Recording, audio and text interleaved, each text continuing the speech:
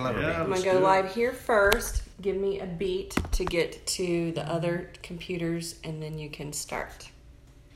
How long is a beat? I'll give you a beat. All right, we're up now, so we get to make funny faces. Oh, are on we the live? camera. Yeah, we're live. This is actually my first live broadcast. Really? Ever. Up here. Thanks for doing it here. Ever. What's- I didn't want to bring it up until it was actually recording because now I feel like it's real.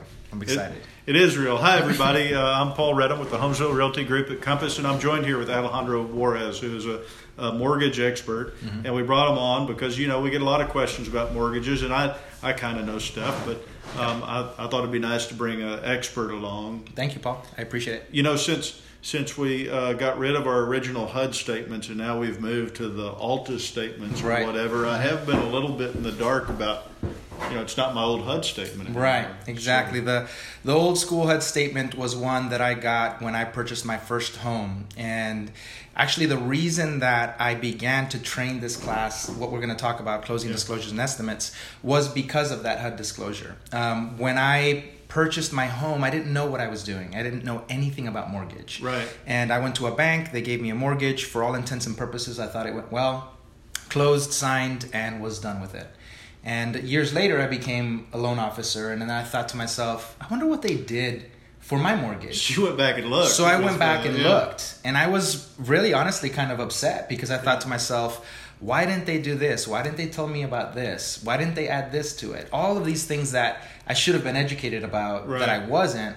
And it was really frustrating for me. So I put together this class. I've been teaching it for a couple of years. And for me, it's really just about educating our clients. That's wonderful. So you have this mission of don't let anybody else get screwed with mortgages. Pretty much. Because that kind of happened to Pretty me. much, yeah. That's cool. That's exactly right. I like it when people have a mission. That's what it's been, and I feel like we train a lot of different types of classes. Yep. This one, without a doubt, has been the most popular one because it is the end all. I mean, it is talking about everything that is going to, turn out in the wash when you're done with your mortgage, when you're done and ready to sign. That's really cool. Well, we have a limited amount of time, so let's let it rip. Okay. Yeah. Well, the first thing I want to talk about is just bringing up the fact that when you're in the process of purchasing a home, you're going to get so much information, an overload of information. And when we're talking about closing disclosures and estimates, there are some things that you need to know. The first of which is that you're going to get different formats of these estimates. And they're broken down into, essentially 4 different types. You're going to get a worksheet, you're going to get the official loan estimate, you're going to get preliminary disclosures, and then you're going to get your final closing disclosure. And that final closing disclosure is the actual amount that you're going to pay on closing day. It has all of the exact figures. They are done. That's what you're going to sign on the dotted line for. But it's a long process before you get there. And the first of those is the worksheet.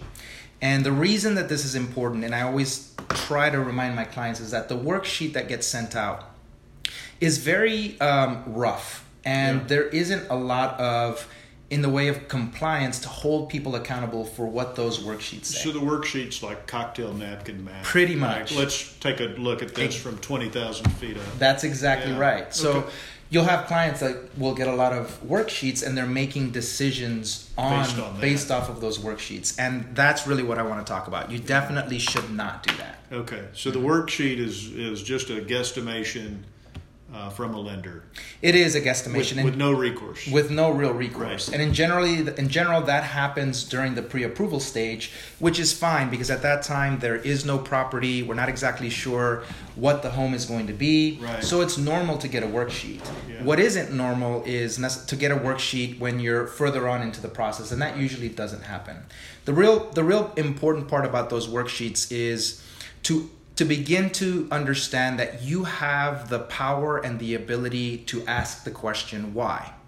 And one of the things that I find clients don't do is to ask about what options they have. The worksheet that we provide, because we do worksheets as well, is based on creating what we think are the 3 most viable options. And we put it on one worksheet side by side so that a client can look at what would happen. Compare. Exactly. Yeah. What happens if I do FHA, conventional, down payment assistance? How does that affect my interest? All of that stuff. Sure. But what happens normally is that the worksheets get sent out and this is your loan.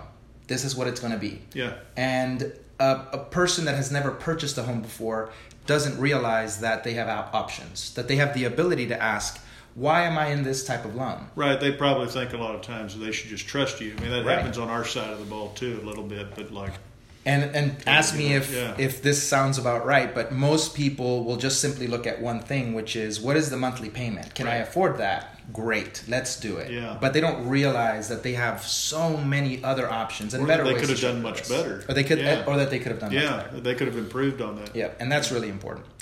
The second part is the loan estimate. Yeah. The loan estimate is an official, actual legal document that gets sent out to the borrower once we have a contract and once this contract is So official. that's what I see at the end of the day, the loan estimate on that people are held accountable to. Correct, exactly. And that loan estimate is really important because it starts showing you a little bit more of the reality that you should expect from that mortgage option and from that lender. Yeah. The one thing about loan estimates that's tricky is that there are certain elements of that loan estimate that lenders will be held accountable for, and certain elements that you can continue to change throughout the process. Really? And one of the first things that you want to take into account is on that loan estimate, it'll say on the top right corner, it'll say that whether or not the rate has been locked. And in general, at the loan estimate stage, it hasn't been. And so the lender has the opportunity to change that rate lock at any time because there is not a rate lock yet for Because that particular. you're not locked. You're yet. not locked Yeah. yet. That's really important because you want to make sure that when you're making a comparison, if you happen to be shopping your rate and you're looking at different lenders, Yeah. what is that lender, where is that lender currently compared to this other lender? Compared to the other, so that's the time to shop. That's the you time go to get shop. loan estimates and shop with those. And I'm glad you brought that up because Yeah. a lot of people make the mistake of shopping at the pre-approval stage. Yeah. Before there's even a house. Yeah, I try to get people to wait until they're, in the saddle with Mm-hmm. the house before they start really Yeah. committing. You have to because at the pre-approval stage, nothing has happened yet. Yeah. And what I do with my worksheets and all of the estimates that we provide, we send an overestimate.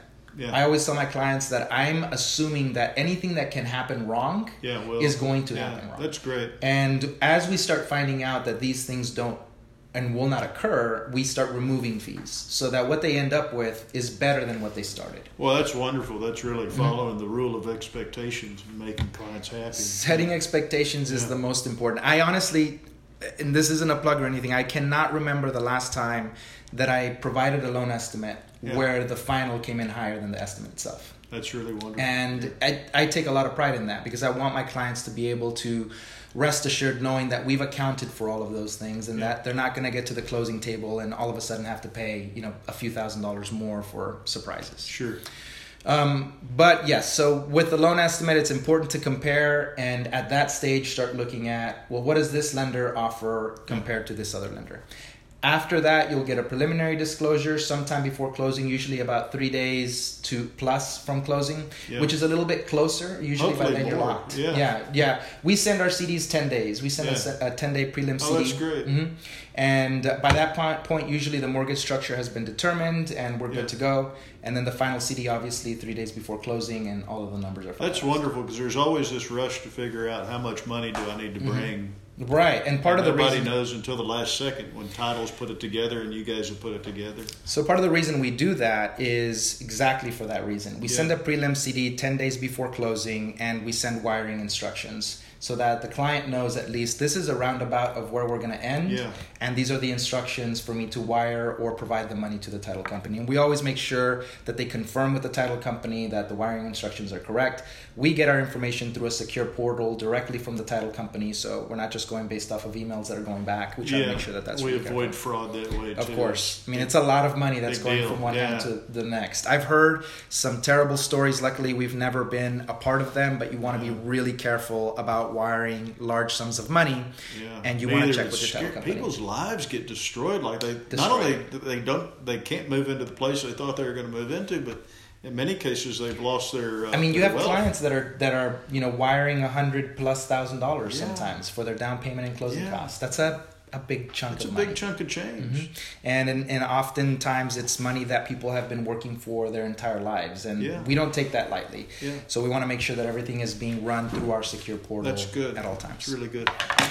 Okay, so the next thing I want to talk about, obviously we have those 4 items. We have the worksheets, the loan estimates, the preliminary disclosures, and the final disclosures. Given the amount of time that we have, I want to kind of fast forward to some of the things that clients can look out for in terms of protecting themselves. Sure. And this is actually all of why I've put together this class. And the class in general is about an hour and a half long. We're condensing it to about 20 minutes. And here comes the meat, guys. Here comes the meat. Pay attention. A couple of things that I think and that are really bothersome to me about this industry. There are a lot of people out there that will do everything they can to take care of their clients and to guide them to make good decisions. Everything that we do in our branch is about honesty, integrity, and accountability. That's beautiful. Preparing our clients and making sure that they have the information necessary to make educated decisions about their future.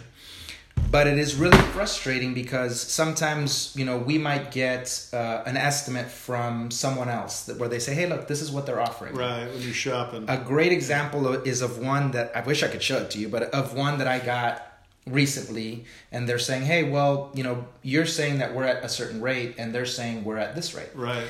And I started looking through the estimate that they got, and I realized that they're getting a great rate.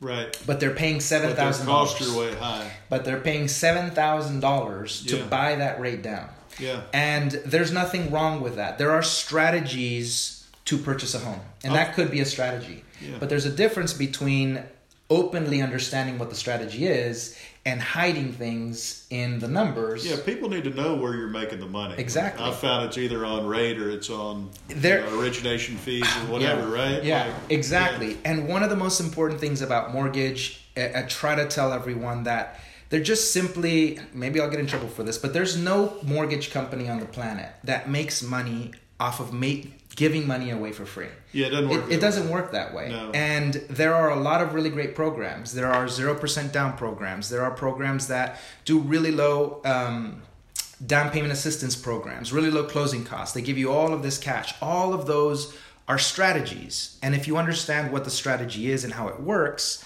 then brilliant. Yeah. But if you don't, and or people are using these marketing terms to nab you and not explain, I just don't think that is... Well, that's taking advantage of the consumer. Of course. Let's face it, like we all want you to be able to feed your family right. and take care of life and buy a car and do all the things you need to do, but like understanding what we're getting into, I think is key, and that's beautiful. And you can do it right, and you can break down these options for them and allow them to understand. It's transparency. When you get an estimate or a closing disclosure, there are a couple of things that I look for immediately to find out where the mind is of this lender and how they're preparing this loan estimate. Yeah. The first thing that always comes to mind is the days of interest. The days of interest that lender is estimating that client is going to pay. Mm-hmm. To me, that is a dead giveaway of their mindset. Because as a loan officer, right. if I don't have a contract and I have no idea when this closing is going to be, let's say the client is shopping before the contract comes in and they want to make up their mind before they even go under contract, right. because that does happen. Right. We might get a loan estimate, and that estimate shows that lender is charging just 1 day of interest. Right? Oh, gosh. So that to me is very disingenuous, because there's no way for anyone to know at that stage when you're going to close. That's not setting expectations very well. Yeah, our cat is requested to be. There you go, guys. Yeah. And so to me, that's really disingenuous, because what we're trying to do is prepare our clients. We're not trying to shave as much money off of this disclosure as possible. Right. We're trying to show them, like, this is where it could legitimately fall. Well, that saves you so many headaches going down the road. Of course. Like, at the time when you make that worksheet, it's probably about winning, but like down the road, you got to explain, hey, the days of interest. If you're closing on the first of the month, you're going to collect 30, 31 days. If you're closing at the end of the month, on the last day, we might only collect one. But at a stage in which we don't know, I just simply always do 15 days. That's and I go from there. That's something that won't necessarily tell you a lot. Maybe they're charging you 14 days more when it ended up, finding out what the closing date was. But it does give you an idea of where that person's frame of mind is, because sometimes what they're trying to do is take away as much money as they can. It's really interesting to make it look like it's going to be better than it is. Like, so that's one for me. It's a quick way to see where these people are at. Because if I'm sending a loan disclosure, a loan estimate that's saying, we're collecting 20, 30 days or 15 days, then my closing costs are higher. Right. So someone could say, well, hey, our costs are lower. Yeah, then you have to explain it. So it's really about education. It's really just about education. The second one is unexplained rate buy downs. Well, hold on. Let's go back to this closing date thing Sure. and days of interest. What I've always told people is, hey, there's just no free ride. It doesn't really matter where we end up in the month closing. You're either going to pay interest or you're going to pay it there at closing. Correct. Is that true? That is. I got that right? Absolutely. Okay. I mean, if you're essentially, what I try to remind my clients is that they are going to pay somewhere around a month and a half, or they're not going to make a payment for about a month and a half. Right. And in general, how it works is if you're closing whatever day in the month, let's say you're closing September 15th, then you're going to pay interest for September 15th all the way through to the end of the month. To the 30th, so we can start. Exactly. On October, you won't make a mortgage payment.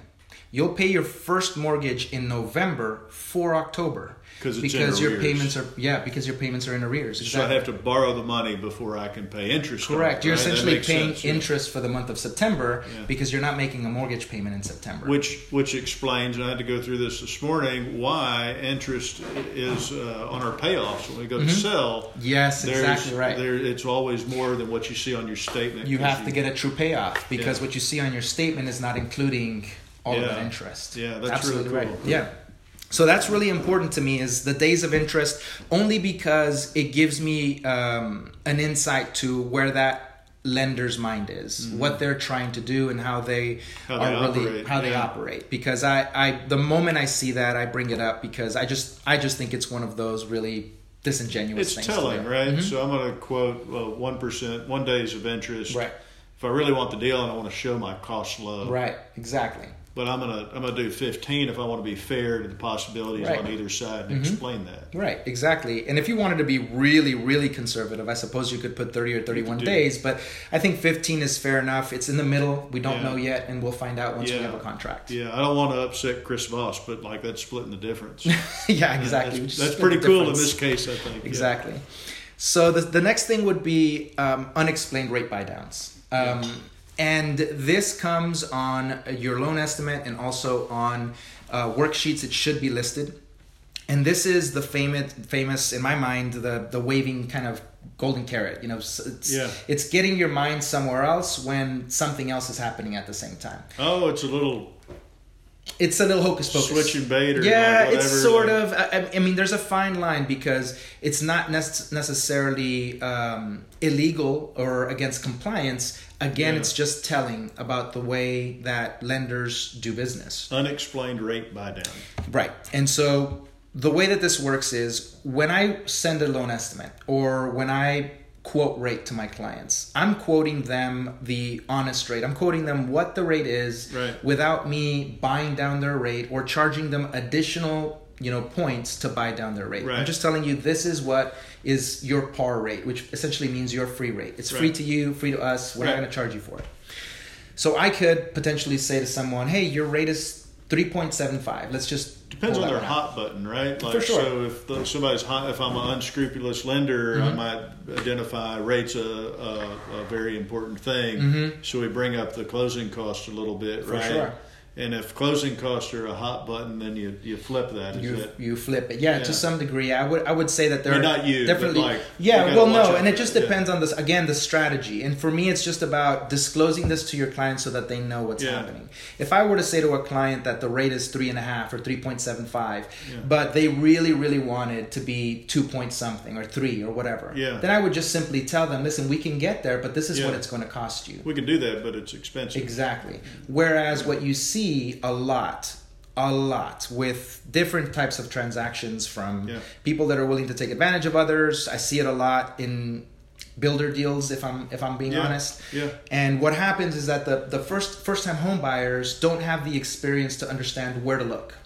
And I have a client right now who was given a 3.75, something like that. And they were really excited about it, and they thought, that's pretty decent, not bad. And come to realize they are being charged about $7,000 to buy down the rate to that point. So their true rate, their par rate, is really 4.5, 4.625. But they had no idea. That's really frustrating. They didn't have any clue. But the waving or the carrot here is that in that situation, the sale is we're going to give you $7,000 worth of closing costs to go towards your closing. Never mind the fact that I'm charging you $7,000 just to get your rate to a respectable place. Right. So it essentially just cancels itself out. It's even. Even. But like you have a lot of people get their, in the lending business, from what I understand, at banks and at builders, that's where people get their teeth cut a lot. Right, exactly. Yeah. And to me in those situations, there's nothing wrong with that so long as the client understands what is happening and that you've sat down with them and said, look, this is the strategy that we're going to use for whatever reason.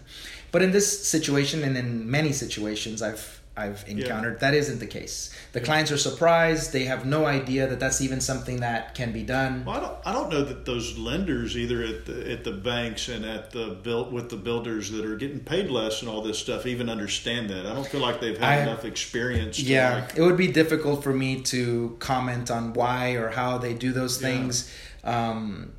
It's hard for me to imagine that they don't know that they're doing that, but I suppose that is possible. I mean, it is.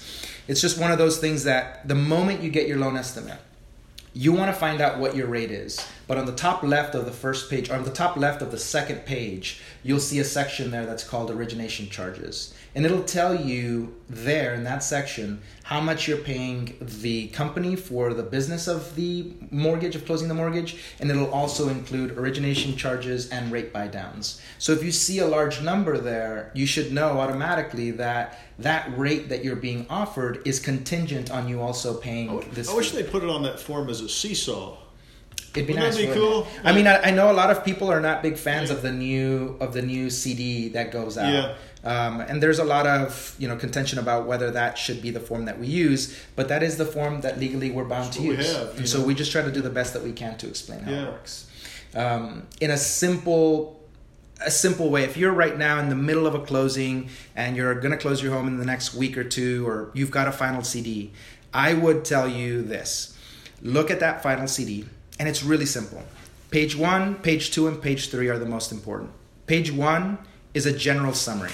It's a general summary of everything that's happening with your mortgage. The monthly payment, the amount of interest that you're paying, whether or not the interest is fixed rate or variable, how much your escrow account is going to be, and at the very bottom it has what your closing costs are for that closing. That's page 1. Page 2 should be an itemized breakdown of all of your fees. Everything that is being charged on the loan in general is going to be on page 2. So the loan costs from the lender, origination points, mortgage insurance, escrow account, all of those things should be there on page 2, and they tally it all up.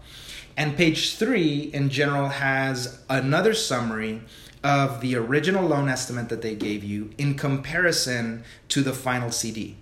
And you'll also see on the left-hand portion of that this closing disclosure, you will see things like credits from the seller, credits from any place that were necessary. If you've got prorations for taxes, all of those credits will be on page 3. So if you think about it that way, it might be a little bit easier for you to break down that final CD.